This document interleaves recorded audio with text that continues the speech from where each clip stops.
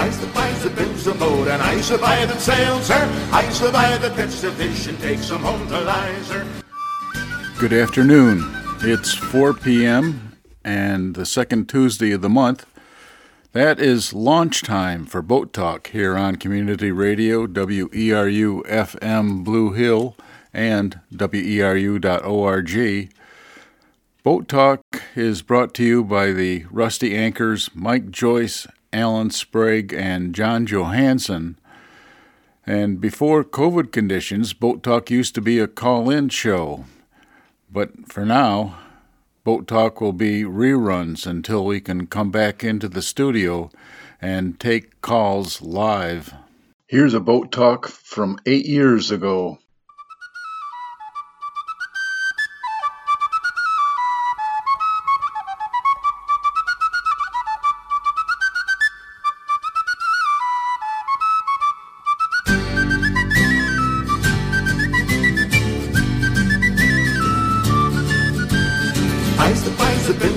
And I survive that sails her. I survive that gets the fish and takes them home to Lizer.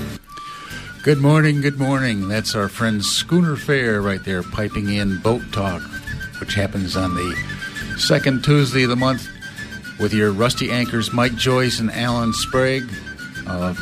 Two old guys who occasionally, when they're building boats, wonder if it takes stern measures to make a transom. Yeah. So I'm nodding. Yeah. That's a good one. Certain measures, yeah. Yeah.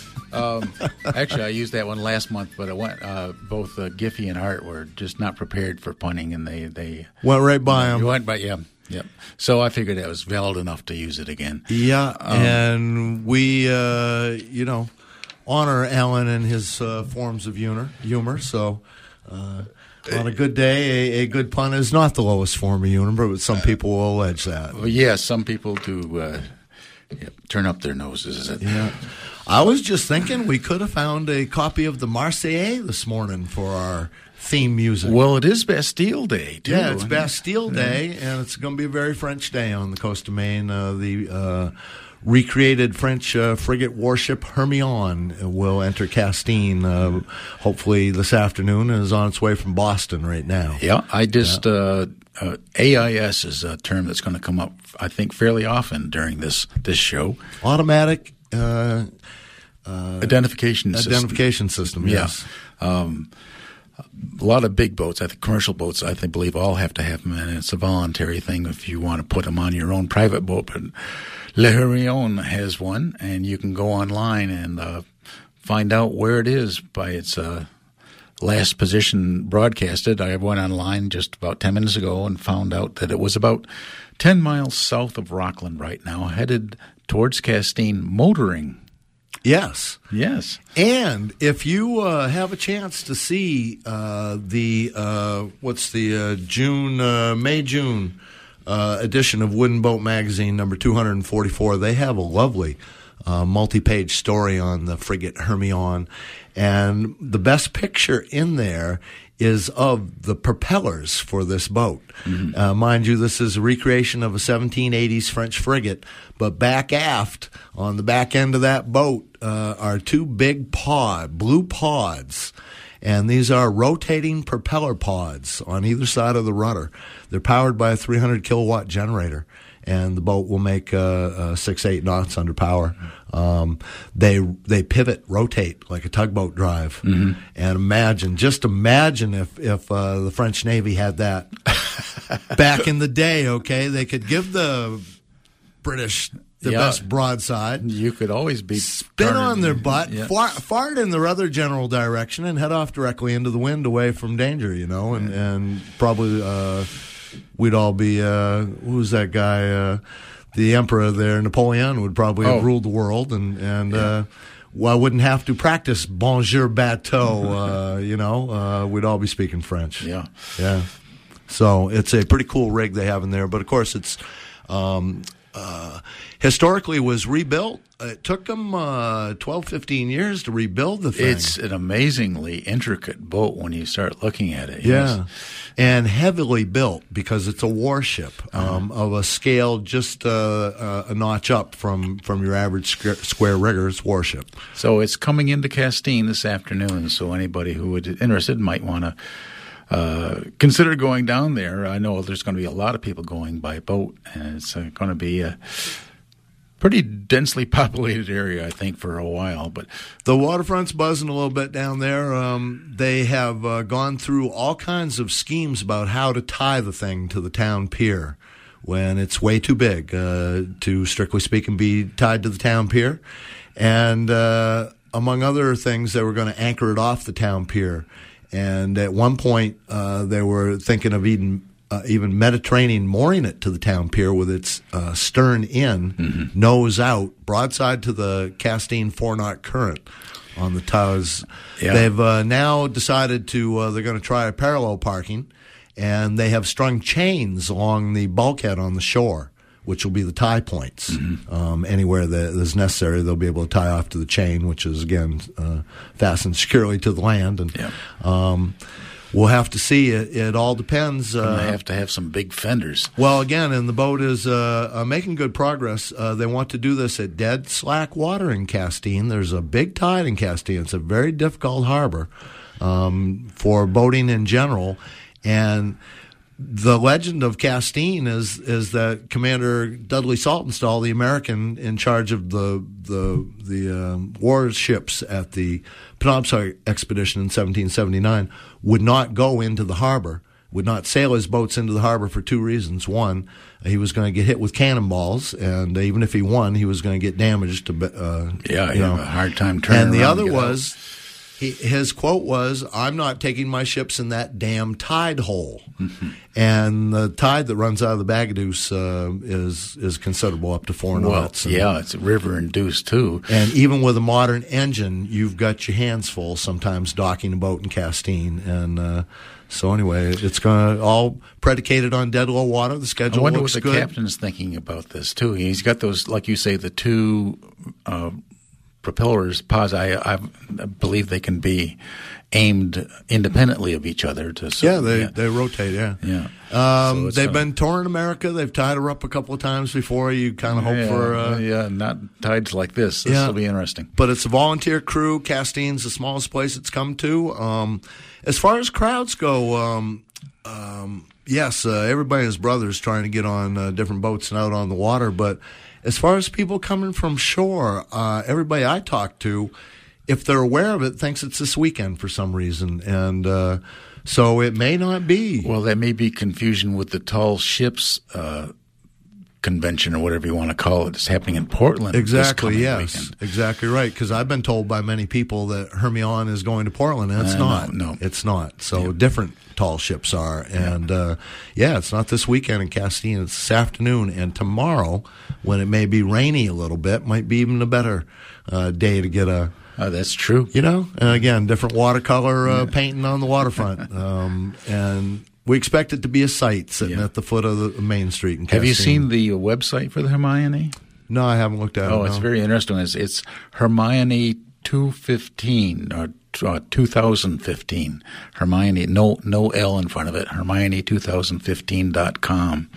And there's lots of good information and great pictures in that one. So I think of the Marquis de Lafayette. He came over on the original, and he was 21 years old. He was some rich and good looking. Yeah. He was looking for adventure, and he made his name. He made it. He made his name, and by all accounts, I'm reading about the Revolution a little bit recently, and he handled troops well a couple of times at the end of the Revolution. He was competent on the battlefield. And as an aside, this last weekend up to Fort George in Castine, Maine, was a Revolutionary War reenactors encampment.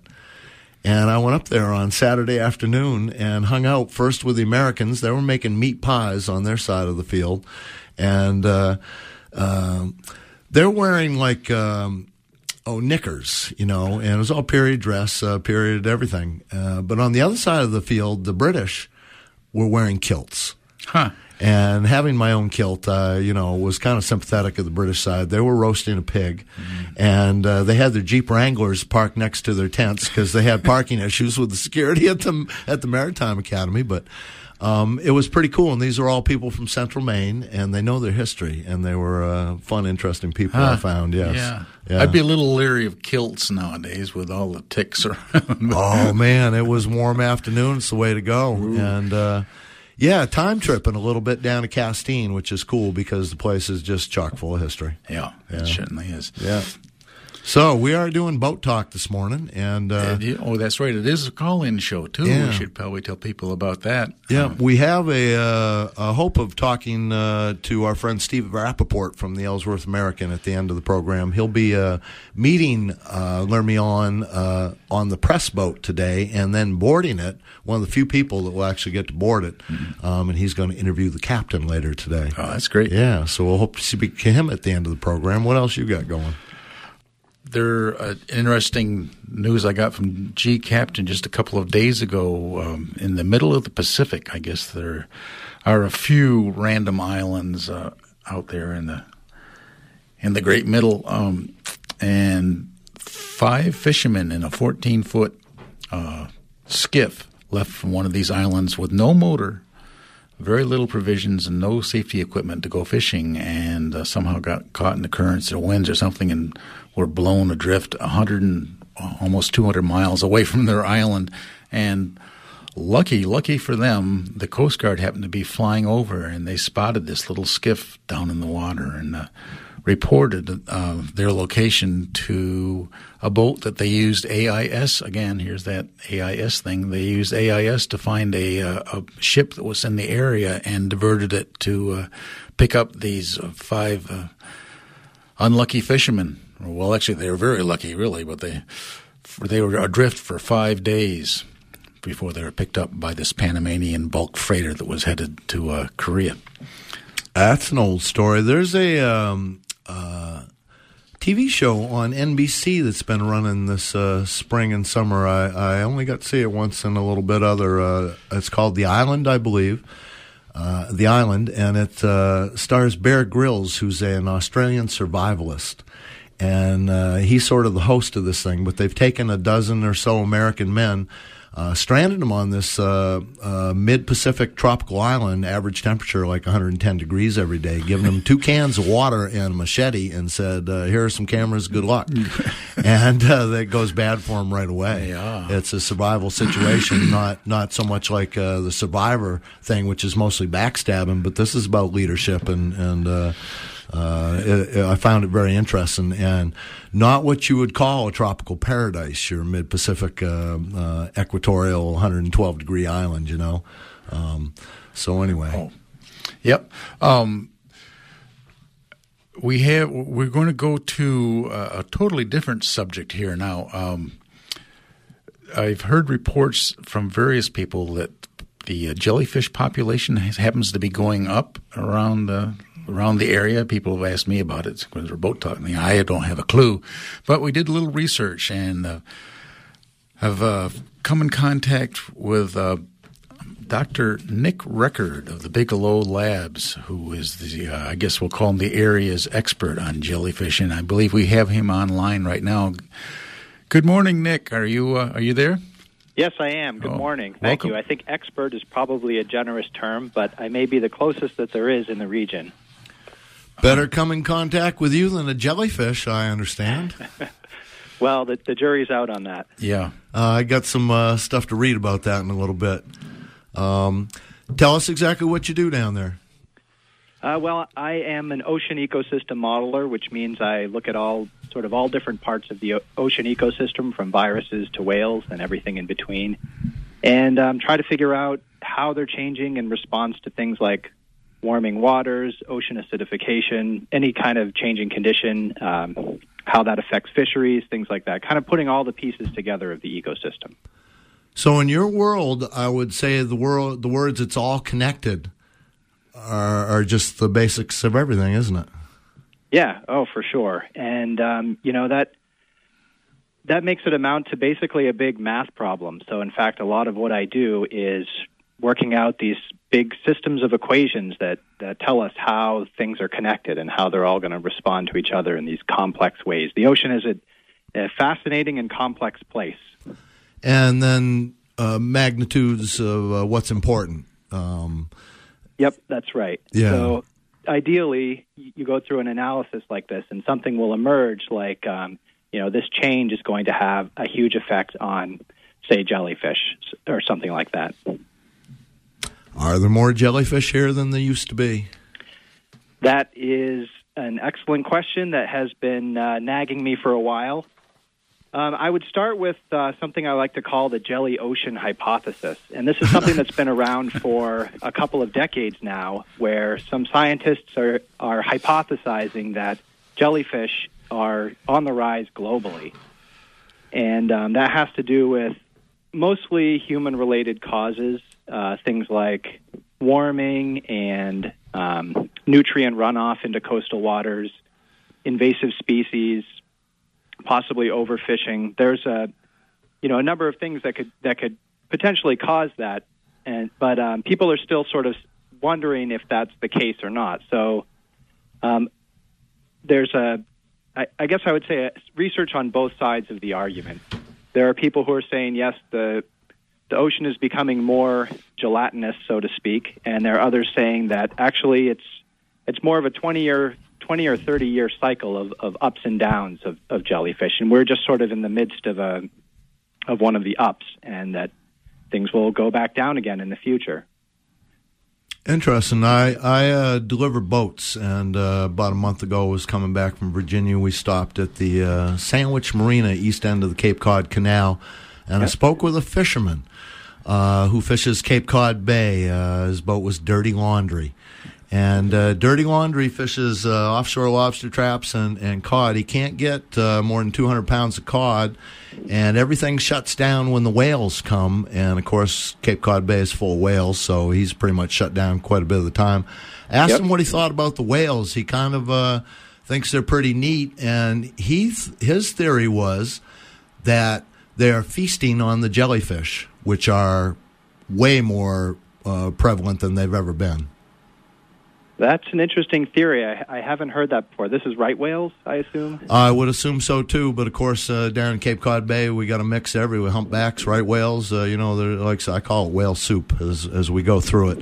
But right. his point surprised me, though, was his idea was, and as a fisherman, I give him credit for his observational powers, those whales are particularly feasting on the jellyfish in Cape Cod Bay, he said. That's interesting, especially if that's what he's seeing. I have not come across someone's hypothesizing that before, but I will get in touch with some whale experts and check it out.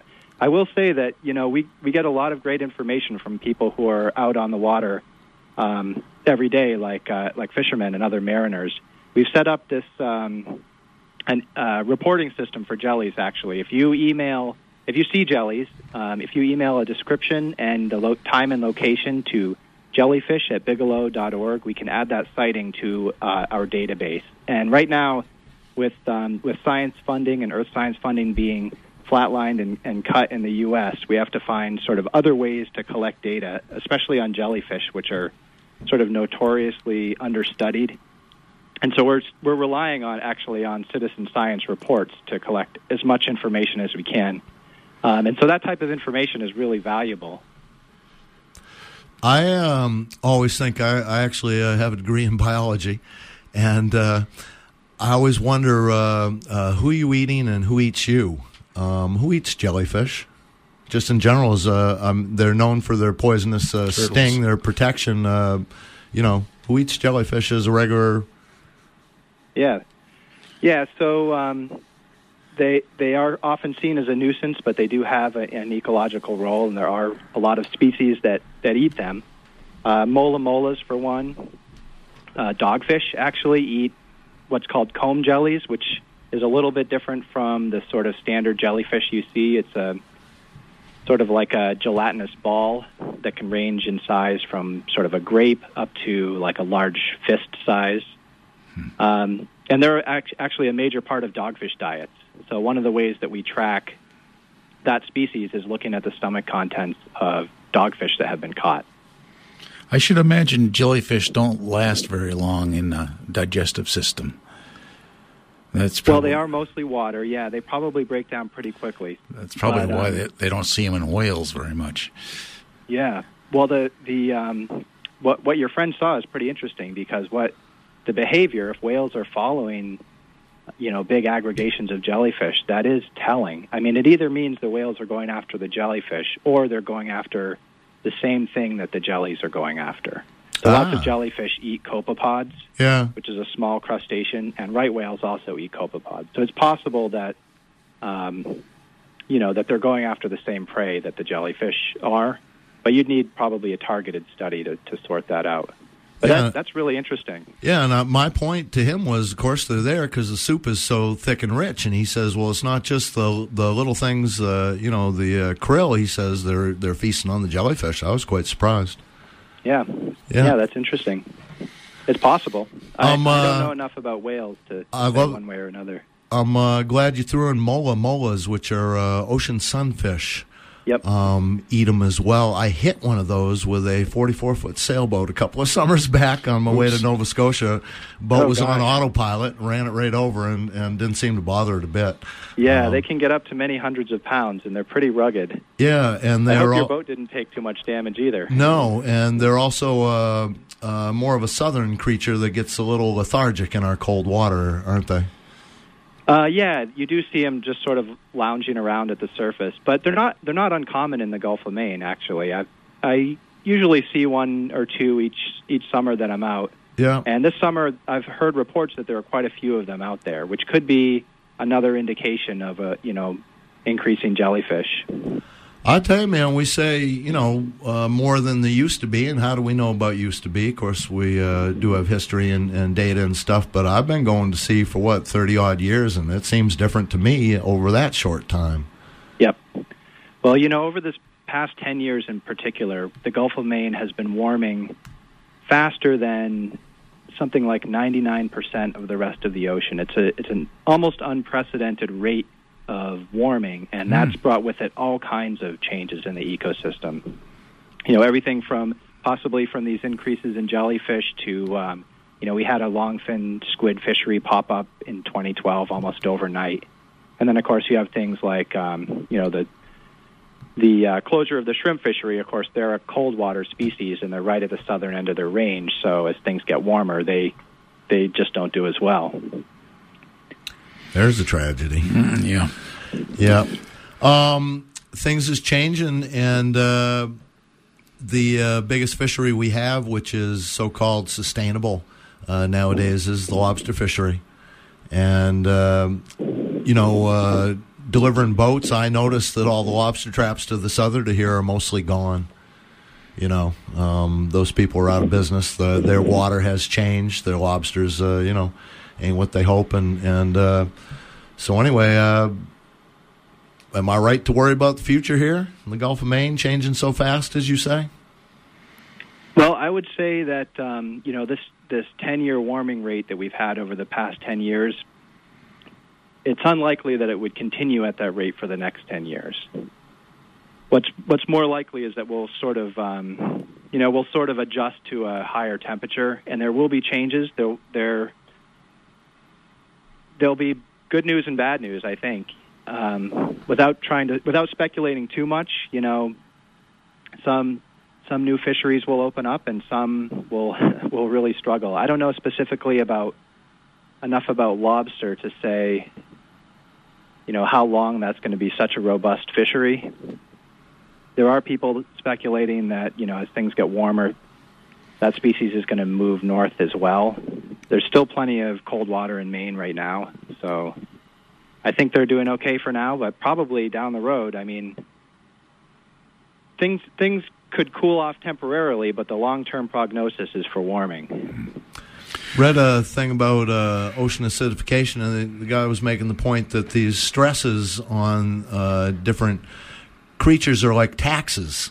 If you've got to work too hard to turn basic seawater into acid water into your basic hard shell, temperature, another stress, and all these stresses amount to taxes that the organisms may or may not be able to pay successfully, Yeah, that's a really good analogy. And what it comes down to is it's how much they have to put into to reproduce.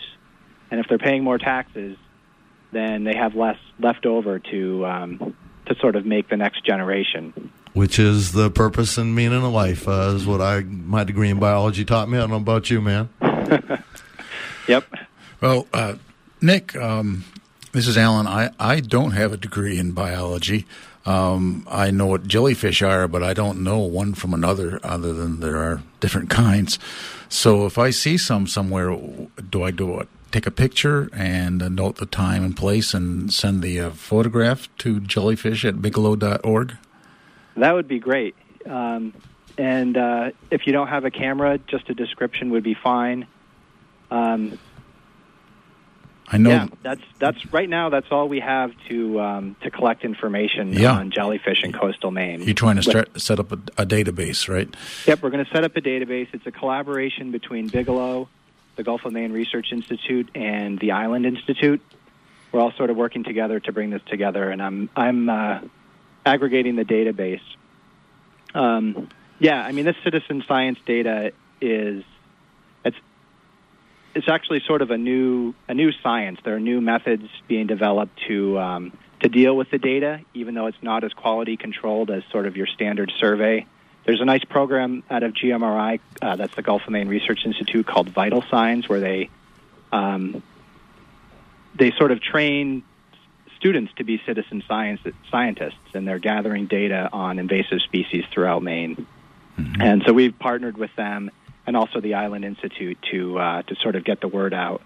And hopefully we'll get enough information to track, be able to answer that question. Are jellyfish increasing? Where are they increasing? Which types are they? Jellyfish itself is it's a ill-defined term. Some people just think of the sort of conventional jellyfish like lion's manes and moon jellies, which is what we see a lot. But there's also, like I mentioned, comb jellies, which is a totally different phylum. I mean, they're less related to jellyfish than humans are to comb jellies, but people lump them together because they're gelatinous, they float around, they look similar, they do similar things in the ocean.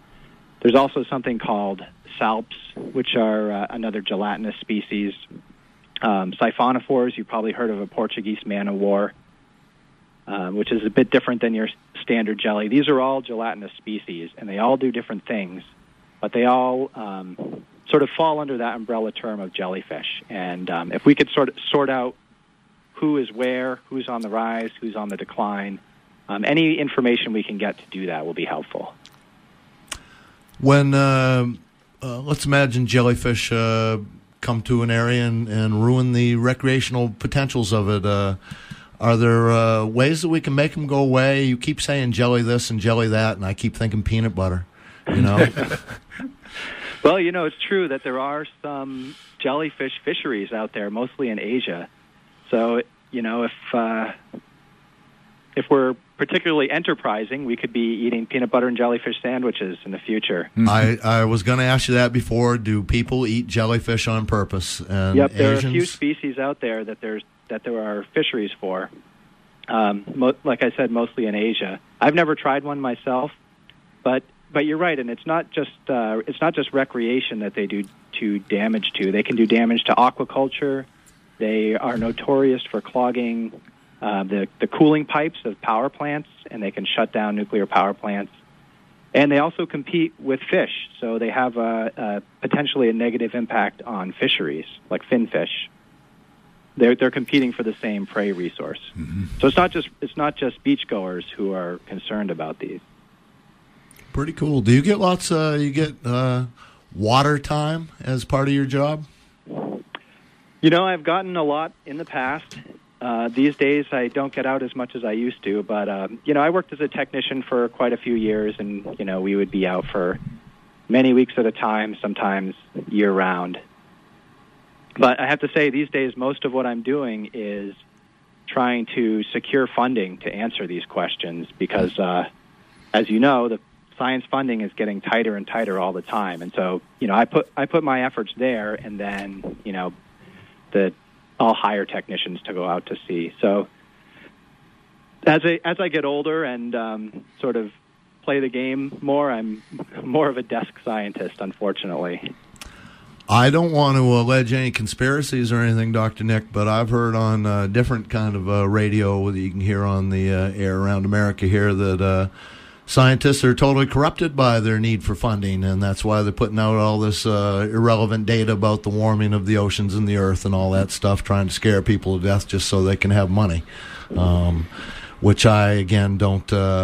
I'm thinking this global warming denying won't age well over time. The hypothesis is always open. The scientific method, truth will come in the end, wouldn't you say? Yeah, you're right. I mean, ultimately, we're already seeing the effects of climate change now, and I think more and more people are sort of acknowledging that. But part of it, too, is a communication issue and how well scientists are able to communicate this information. And, I would, if people are mistrusting of scientists, I would just encourage them to get to know some scientists, because we're not, actually, I think everyone is a scientist. We are all asking questions about the world around us. We're all using similar thought processes. I mean, this is one thing I've learned, too, working with fishermen out on the water. They're very observant. They're asking questions basically in a scientific way, and they have insights that oftentimes scientists don't have. And I think if anyone is skeptical of scientists, they should just talk to some, and we should be talking to people as well. I guess what I was asking in a kind of very clumsy way is there's politics to this nowadays, and it complicates everything. Like things get kind of stupid around politics nowadays. Yeah, you're right, and it looks like it's the sort of anti-climate change messaging was a pretty calculated effort, which is unfortunate. But now we have the Defense Department saying that climate change is one of the top threats to the United States national security. We have oil companies are actively preparing for climate change. So I think we are rounding the corner with this particular issue. But you're right, politics. Politics is a mystery to me in a lot of ways, but it is a huge part of the equation. As a scientist, at university, friends are studying political science, and what a joke that was. Just as a, what would you call it, oxymoron. Yeah. Alan's the punny one. I'm into oxymorons. How do you like your job, just in general? I like it a lot, actually. I wish I were at sea more, as much as I used to be, but... I have 2 little kids right now, so maybe it's not a bad thing that I'm on dry land more often. But yeah, in general, I like it. Favorite part of what you do? What's that? What would that be? I like it all. I mean, I like asking the questions and the satisfaction of not always getting an answer, but getting some form of answer, and then the new questions that come out of that. I like going to sea. I like working with students and sort of giving talks and we get to travel different places to meet with other scientists. I've been to a few places around the world. The cool thing about having a radio show, Dr. Nick, is you can call about anybody and say, can we talk to you and about this and that? And as a scientist, you can ask anybody a question. The whole world, everything's an open hypothesis. That's kind of a wonderful attitude, I would think. Yeah, I think if I could do it again, I might go into radio broadcasting. I might have should have pursued science. So there. This don't pay a bit. What was the last? I had one more.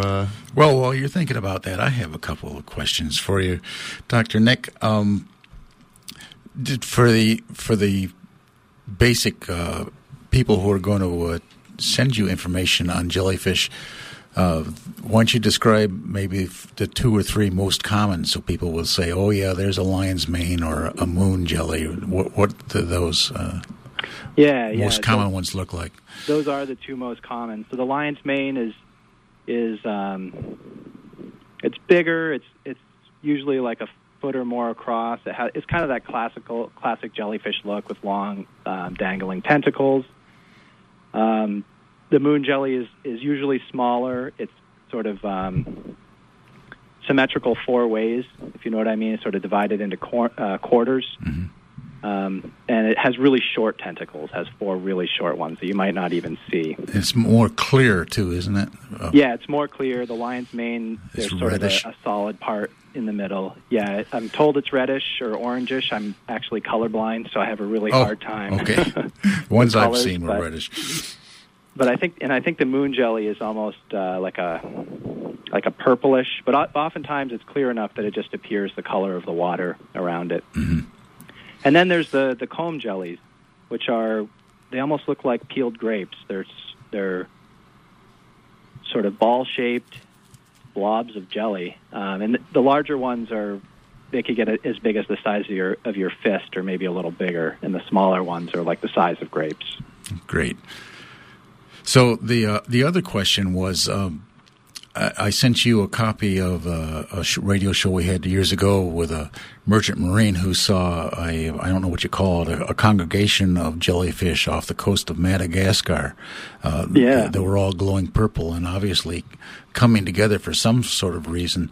I was surprised that I figured they can move around, but the fact that they can have some sort of a cognition of wanting to move in a certain direction, huge numbers of them like that to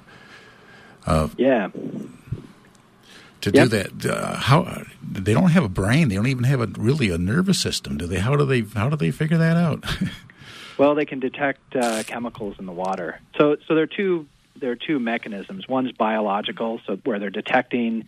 It could be a chemical cue from prey, for example, and just swim towards it, just like a stimulus response type of thing.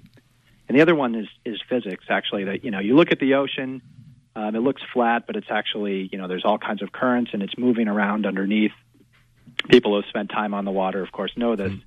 And there are convergence zones. So the same currents that cause plankton, what jellyfish might be eating to converge, can cause the jellyfish as well to converge. So there could be a physical mechanism pushing them together, too. That's true. And sometimes those two, the biological and the physical, work together and can create these big aggregations. Mm-hmm. Well, thank you very much, Nick. We have another phone call that we need to go to in just a minute. Yeah, my pleasure. I hope to get some emails on jellyfish@bigelow.org. Oh, yes, jellyfish@bigelow.org. Thank you very much, Nick. Yep, thank you. Take care. Thank you. We are doing boat talk this morning. I've been talking jellyfish so far, and we haven't given the phone number much. This is a rerun boat talk, and phone calls can't be taken at this time. Who we got on the phone, do we think, Alan? Is Beatty from Camden on the phone now? Yes, let's go to that. Good morning, Beatty. Hi, I was hoping to keep the jellyfish guy. Oh. But anyway, I've been following this and sort of collecting articles for quite a while, thinking about acidification and climate change. And there have been jellyfish explosions around the world, particularly, like he said, pollution. But my question was about acidification. I thought, well, of course it's going to be jellyfish. We'll be eating jellyfish because I assume they don't depend on calcium as much. And so many other organisms are really having trouble, and will be increasingly having trouble with building the calcium shells, but that may affect bones too, even though it's not external. You talked about stress. So there seem to be these explosions of jellyfish, and the Black Sea in particular has a lot more of them. Black Sea's kind of ahead of the other seas because it's so locked up and not in good shape.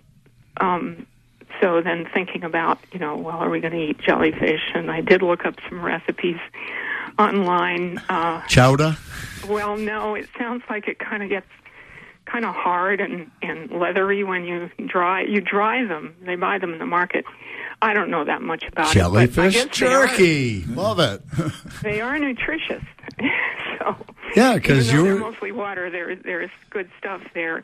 Yeah, you're speaking of the chemistry. I've seen the pictures picture of a baby whale eating a jellyfish in a children's book and saying, yum. So somebody actually has thought about that whale thing already. Huh. One more thing I wanted to say. I wanted to ask him about the calcium connection acidification, because I felt that there might really be a strong relation there besides other pollution. But just talking about invasive species, I just want to caution this invasive species thing that everybody's jumping on. We may really depend on some of these species in the future.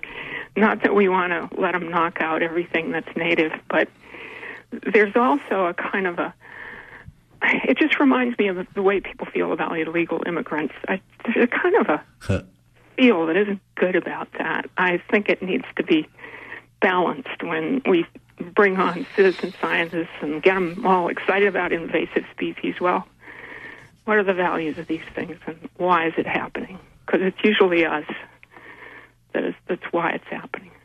Some pretty sharp thinking there, Beatty, especially when you get right down into the chemistry. That's nuts and bolts stuff. I think you're on to something. Maybe he'll call back and say something about calcium. Yeah, I think you're on to something. We're running out of time this morning here, and thank you. I've got a couple of jellyfish things I can throw in here myself. But Beatty, you can probably use that website to contact him, though, jellyfish@bigelow.org. Yeah. But thanks for your call. Yeah, bye. Bye.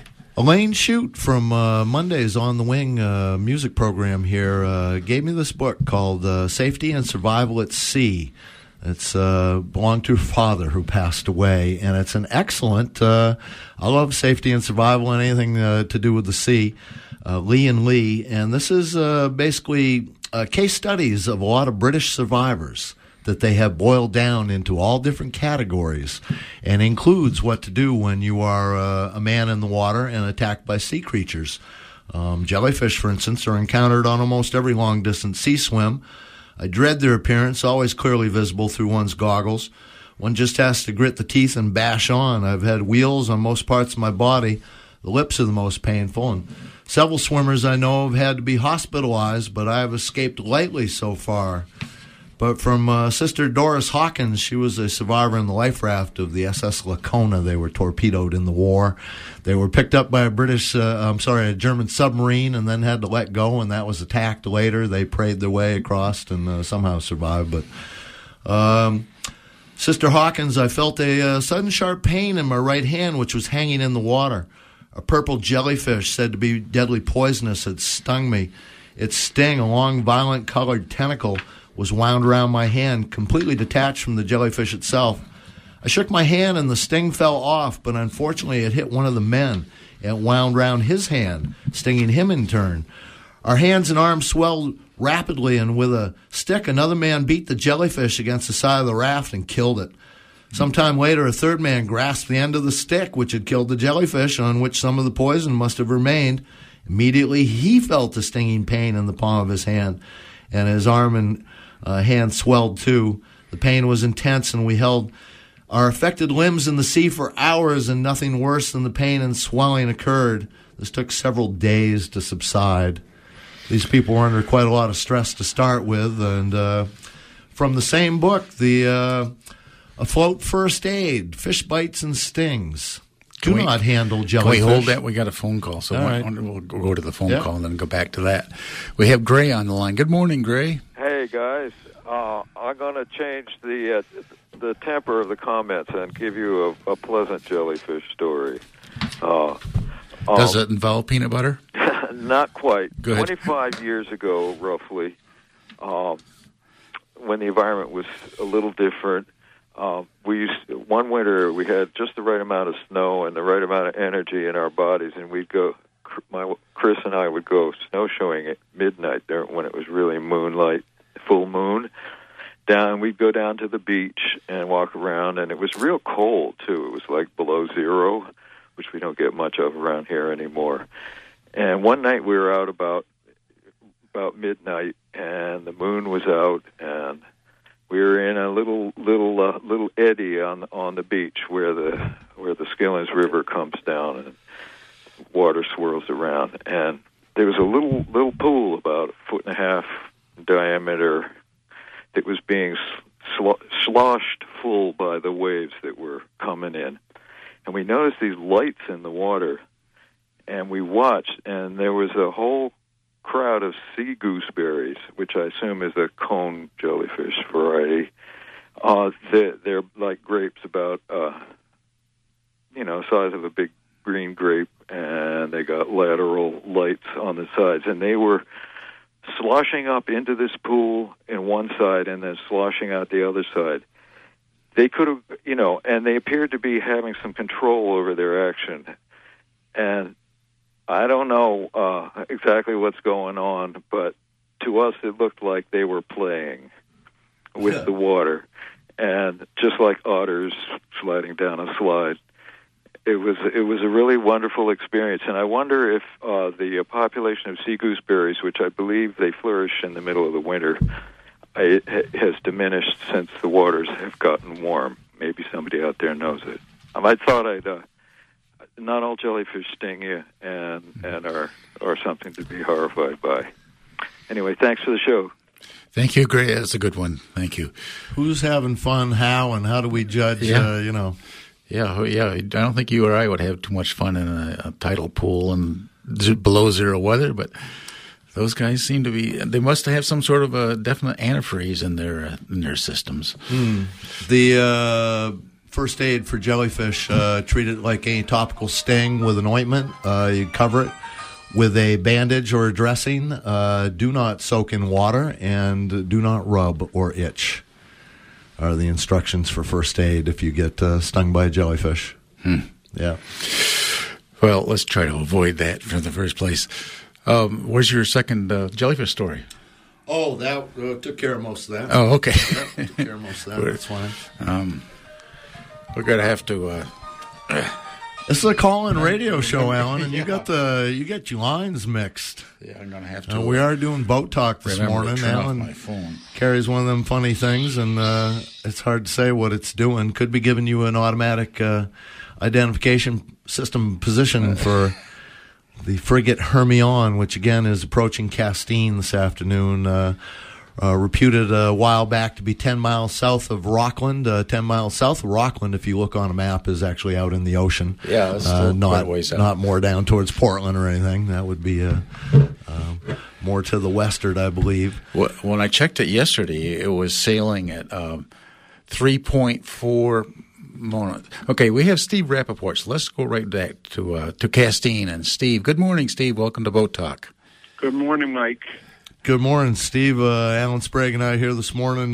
Steve Rappaport, I got to introduce him, is the ace reporter for the waterfront section of the Ellsworth American, one of the great weekly newspapers of America's, not just an opinion, they win awards. And the waterfront section in the Ellsworth American is just outstanding and always chock full of stuff like Boat Talk. You never run out of stuff to talk about, do you, Steve?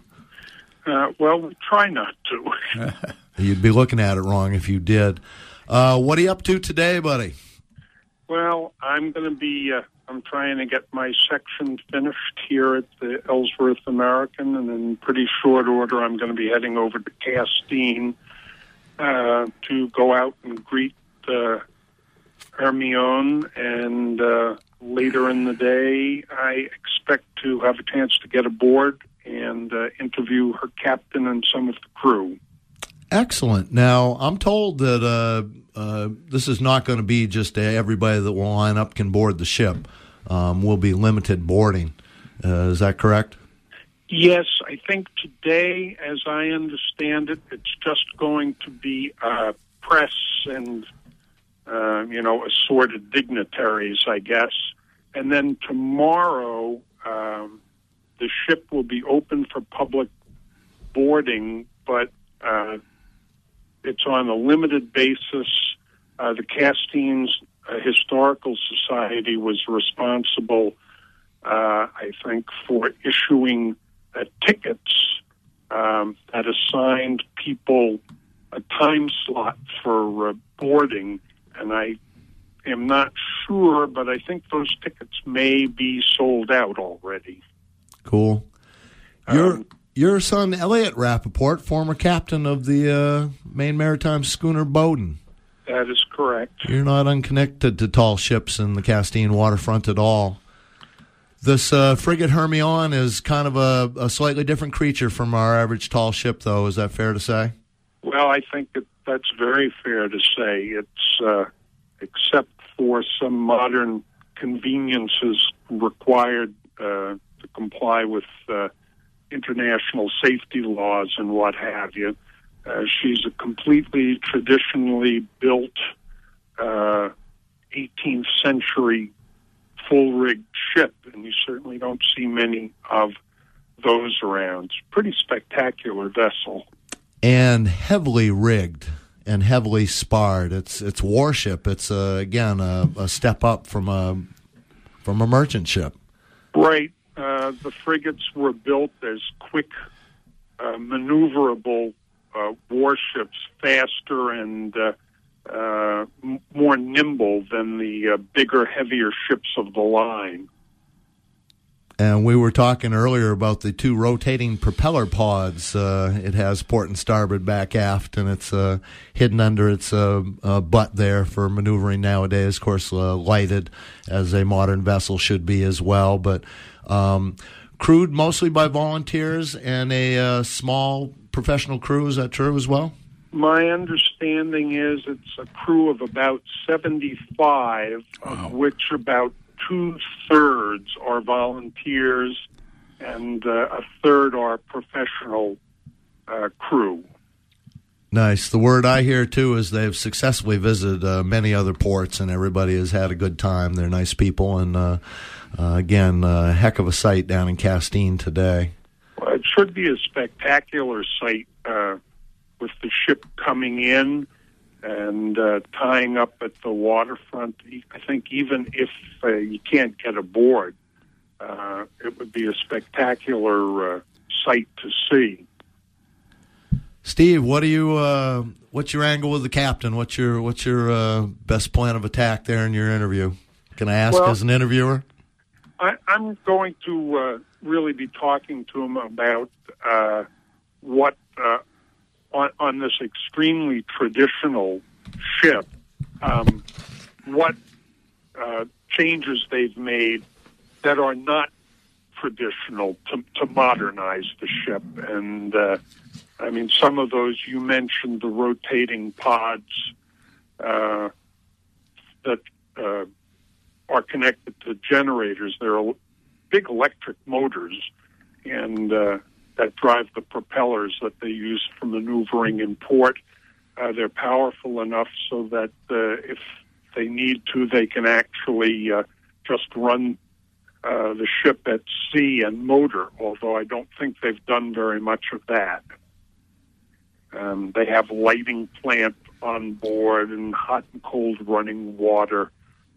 Certainly a lot more comfortable for the crew than the original Hermione was. Do they get to wear polar fleece, or would that be time tripping, We'll have to find that out.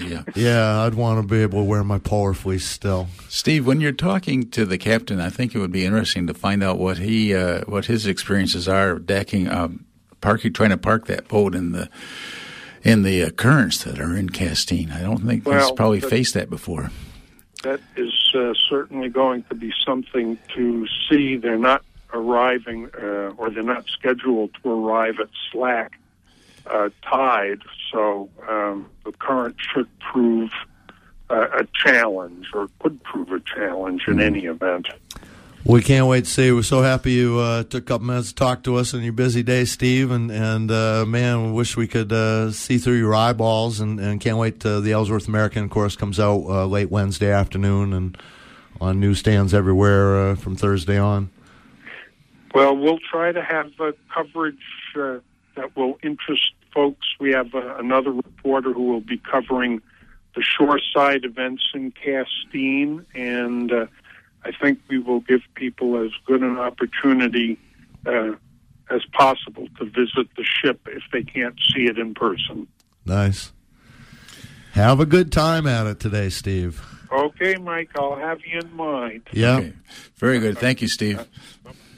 Steve Rappaport from the Ellsworth American, and once again, their waterfront section is just one of the things I live for every week to find it in the paper and see what's going on. So I just checked the AIS website, and they haven't updated the location of Hermione. It's still showing it 10 miles south of Rockland. So it's coming this way, but I don't know just about the ETA yet. Yeah, and we are doing boat talk this morning. Amy's been driving in the studio there, handling the lines for us. Okay, which we appreciate. We're coming up to the end of it, and the lights are flashing. What the heck's going on? We do have one call. We only have about 3 minutes left, so we'll go quickly to Ian. Good morning, Ian.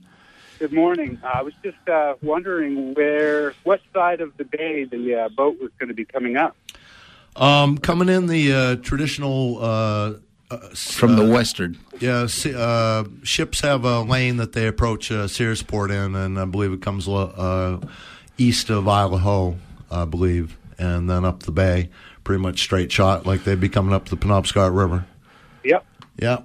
All right. Well, it's a little foggy out, but we'll try to see it. Yeah. And again, time tripping sight, is the way I look at it. Time tripping. So let alone just a sight in general. The Hermione thing hopefully will show up on the TV news tonight. Haven't heard a lot about it in advance. I'm surprised. Again, you talk to some people and they're not sure about the timing of it. And, the publicity is, it's a funny thing. Depends on who you talk to, the awareness of this, I find. So I'm thinking she's going to make a big splash in Maine today, though, one way or another. And we've been doing boat talk this morning. Talked to Dr. Nick. What was Dr. Nick's last name? Dr. Nick Record. Record, yes. Of Bigelow Laboratories. Bigelow Labs. And Dr. Nick was the jellyfish fella, but just an interesting scientist in general. Yep. Yep.